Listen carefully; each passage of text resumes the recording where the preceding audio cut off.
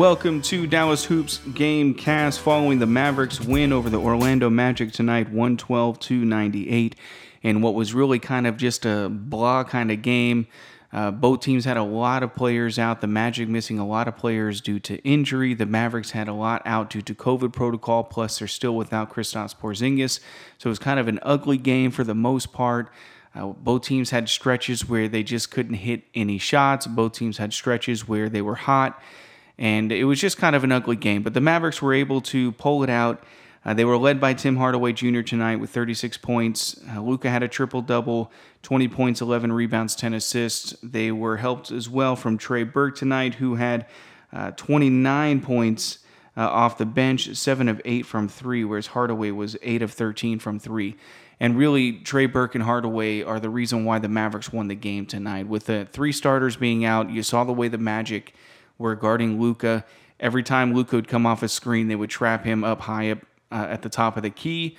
They basically were deciding at that point what a lot of teams have done this year against the Mavericks. They're doubling Luka off the screen and roll, not letting Luka come around the curl, and they're forcing other Mavericks to beat them. They're not going to let Luka beat them. Now, Luka has adjusted well over the last couple of games.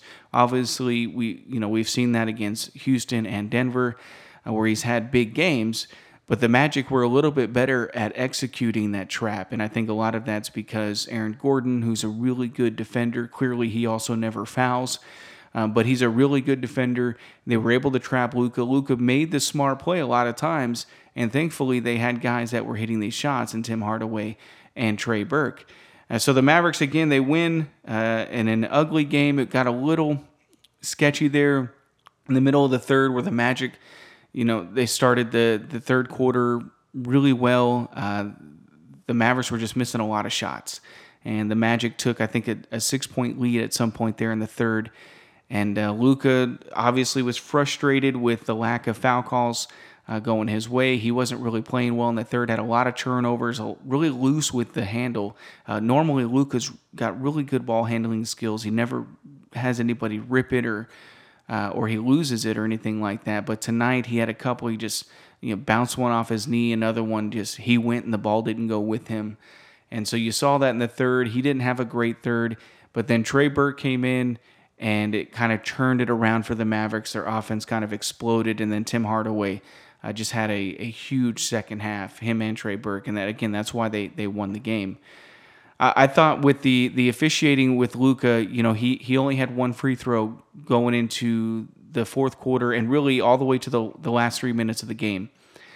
And I thought that was quite unacceptable. I mean, for a guy that drives it as much as he does, to only have one free throw attempt at that point of the game is a bit ridiculous. So you saw a little bit of the frustration from Luka, and really there's a lot of times he's getting hounded. He's got guys riding on his back. He gets them out of position, and they're all over him, just draped all over him. They're swiping at the ball. There was plenty of times you could have called a foul, and they just decided not to tonight. And it was frustrating because you would see a Magic player drive it, and Cauley Stein would be in good position, but the Magic player would go flying the other direction, and they would give him the whistle. And it's just, you would like for Luka to get some of these calls. I know a lot of Mavericks fans are frustrated with the way Luka complains to the officiating. And unfortunately, that's just going to be the way it is for a while with him. LeBron, every time he drives it to the lane, he probably gets fouled. And I think early on in his career, it really bothered him. It frustrated him and even took him out of the game sometimes. And I think that's what happens to Luka. He gets so frustrated that he doesn't get these calls that he takes himself out of the game. He takes himself out of rhythm. But he's got to learn he's just not going to get the whistle the way he should. And when you watch the highlights or the replays, he is getting fouled. But because he's so big and strong, he doesn't move. He doesn't get pushed out of the way very often. And so the refs hold their whistle. If he were to do a James Harden and just kind of flail his arms up there, he might get some of these whistles. But he just doesn't do that. And because he's such a big guy, he's getting hit really hard. He's not moving anywhere. And so the refs decide not to call it. But Luka's going to have to learn he's not going to get those whistles all the time. And he's just going to have to find a way to live with that. And Mavs fans are going to have to find a way as well to live with the fact that he complains to the officiating. It's just what superstars do. If you look at any superstar in history, that's what they do. Why? Because in a lot of times, they're right. They're such gifted offensive players that they could probably blow the whistle every single time they drove it into the lane. But you just can't do that. Now, Luka gets to the free throw line. Last year, he averaged 90 games, so he is getting calls. Now, could he average a little more? Probably. If he were more of a flailer like James Harden, he might get some of these whistles a little bit more. But as far as him complaining, it's just the way it's going to be. Now, what you want to see from him is less complaining during the gameplay because, and really, he's done a lot better job this year as far as complaining while the play is still going. And then he doesn't get back on defense, and the Mavericks have one of the worst transition defenses in the league. Now, it's not quite the same this year as it was last year, and you see the direct correlation. Luka doesn't complain as much after he doesn't get the whistle. He is getting back. Now, he does complain from time to time. He just loses it, and tonight he got a technical foul. But again, he is getting fouled. To have one free throw attempt with all the drives that he has to the basket, with all the guys he's got draped on his back, you're telling me he only got fouled one time during that stretch? It's ridiculous. So he is getting fouled. A lot of times his complaints are legit. He's just going to have to find a way to play through it, not let it take him out of his game. And then he's also going to have to find the right time to talk to the officials. But again, I thought overall tonight, despite the poor shooting night from him, the 6 turnovers, he played fairly well. I guess he had a triple-double, so it's hard to say that he didn't have a good game, but he just didn't shoot very well. You didn't see the same Luka we saw in Denver and Houston. Again, I think it's because the Magic were just better at executing the trap at the top of the key. But it shows, what teams are doing this year against the Mavericks. This isn't the first time now that we've seen this double team, this trap that they're putting on Luka at the top of the key. Teams are doing that more and more, and a lot of it's because KP is out, and so teams are basically saying Luka's not going to beat us. These other teams are going to these other players are going to have to beat us. And early in the season, it was working because the Mavericks they weren't hitting open shots. Now, it's kind of balancing out a little bit now. Luka's punishing them a little bit more. You see his assist numbers have gone up, partly because really the players are hitting more of their shots than they did early in the season.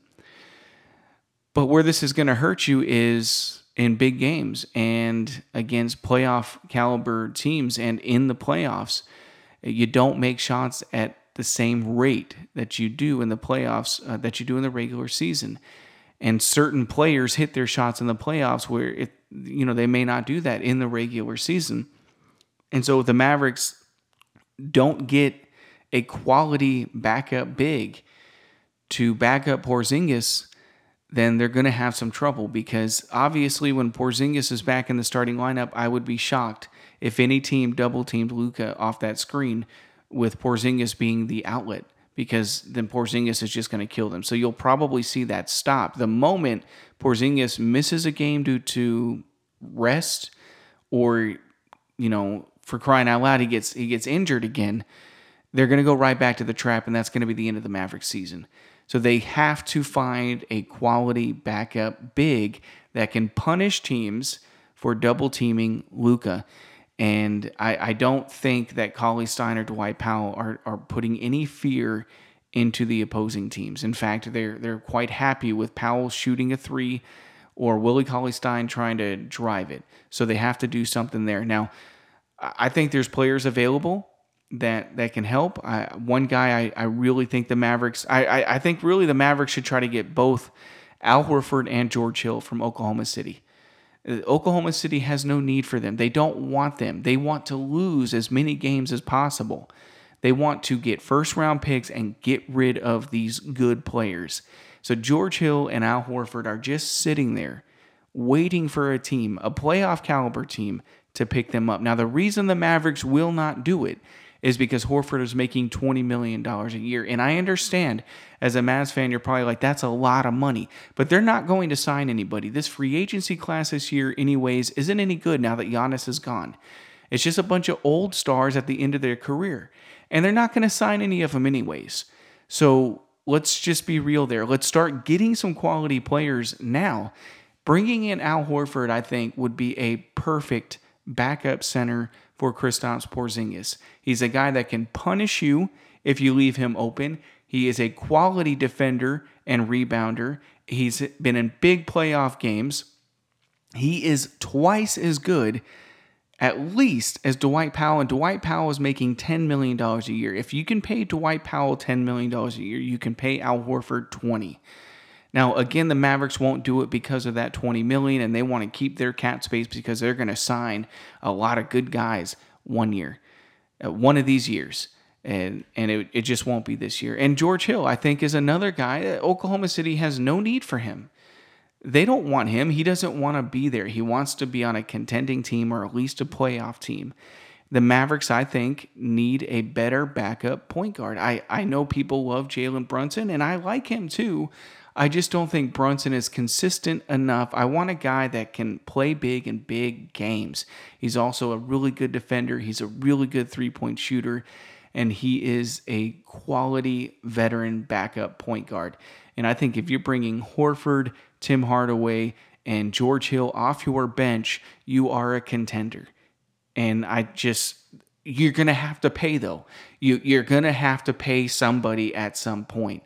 You can't continue to sign one-year deals and keep going, every free agency thinking that you're going to get that guy. It's just not going to happen. You're going to have to pay somebody. And I just think that Horford and Hill you can get for Josh Green and a first-round pick in the future. And maybe you have to throw in Dwight Powell to make the money work. I don't know. Do it. The Thunder have no need for them. And somebody's going to get them. One of these playoff teams, especially as we get to the trade deadline and these playoff teams start to realize what it is they're kind of lacking, somebody's going to trade for them, and it's going to bolster them. And the Mavericks are going to lose out because they don't want to pay anybody a dime or pay them for more than 1 year. And so I think that's the frustration, and that's ultimately going to hurt the Mavs if Porzingis isn't going to be able to play consistently. Now, I want him to. Obviously, him and Luka can be a ridiculous duo for many years to come. But you got to get some kind of insurance policy just in case Porzingis doesn't play consistently. You got to have somebody to back him up. And right now, Willie Cauley-Stein and Dwight Powell is not the answer, especially if you are trying to make long, deep playoff runs. You got to have good players. And Trey Burke is, I think, I love what he did tonight, but to me, this is Trey Burke's role. Trey Burke is the kind of guy that you bring in every now and then when you need a spark, or when your backs are against the wall, or you have injuries and you just need someone to step up in a game. He's got that mindset that he has this ability to turn it on unexpectedly and go off for a big night. He can't do it every single night, though. This is the reason why he wasn't even in the league when the Mavericks signed him. He just can't. He doesn't have the ability to do it every night because teams can game plan for him. They know what his skill sets are, so they don't allow him to beat them. But when he doesn't play every single night, teams aren't going to be game planning against him very often. And then you throw him out there when you're down by 10 against a really bad team and you just need a lightning bug. Go in there and just help your offense get going a little bit because the team's just kind of having an off night. Kind of like what you saw tonight. Brunson is out. Josh Richardson is out. Dorian is out. The Mavericks were down a lot of guys. You needed somebody to step up. Trey Burke has that ability. I just don't think he can be a consistent every night kind of guy. Obviously, I hope I'm wrong. I just think the Mavericks, I think there's better quality players available out there just, an hour north of here with Oklahoma City. And I think the Mavericks should go after them. And I know, again, it hurts your free agency this summer, but adding George Hill and Al Horford and having Tim Hardaway come off your bench, it makes you a contending team. But we'll see what happens with the trades. But just going back to the night, again tonight, it was an ugly game. Thankfully, the Mavericks came out with a victory. You don't want to have losses against Chicago, Charlotte, and the Magic pile up, because late in the season, when seeding becomes a real problem, you would like to have home court, or you'd like to be a top 4 seed. Now, I don't know how much of that matters this year without fans in the stands, but you don't want to be a 7th seed going against a 2 seed again. You want to be the 5th seed going against the 4th seed, or the 4th seed going against the 5th seed. It gives you a better chance at winning, because you're not playing that such a higher quality of opponent. And last year, even though the Clippers weren't very good in the playoffs last year. I know the Mavericks took them to 6 games, and nobody expected them to do that, but the Clippers got eliminated the very next round. So it's not like they were the same Clipper team that we were expecting. The Mavericks were just fortunate to get a team that wasn't really together. They didn't have a lot of good chemistry, and Luka hit a ridiculous buzzer beater that tied the series up. You don't want to go against them again, especially if they have it together. And you want to get a higher seed. So you have to have wins like tonight against the Magic, because you already lost against the Bulls and against Charlotte. But I think that's it for the Mavericks tonight against the Magic. Their next game, I believe, is against Charlotte. Let me confirm that. The Mavericks play again against the Pelicans on Monday night. So we'll get the all-time great superstar Zion Williamson and against Luka Doncic. And Zion will be getting his own shoe from the Jordan brand soon, because Zion is so awesome, and he's done so much, and he's led his team to so many victories, and he's had all these triple-doubles, and he's such a great player. He gets his own shoe, and hopefully Luka one day will be as good as Zion, will get his own shoe from Jordan Brand. But that's who they play next. Let's hope we have, I don't know the COVID protocol. I think it's 4 days, so I doubt we'll have our starters back. So I don't know what the Mavericks are going to do. We'll see. Thankfully, the Pelicans aren't a very good defensive team, so maybe Luka can carry them in that one. But and I don't know when Porzingis is coming back. He looks fine. He's practicing. He said he was ready to start the season. I understand you want to be cautious, but I mean, to me, it's getting a little ridiculous.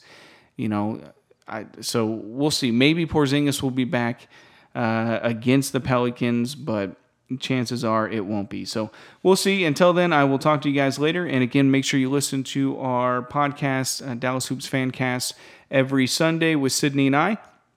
Until then, I will talk to you guys later. Thanks. Bye.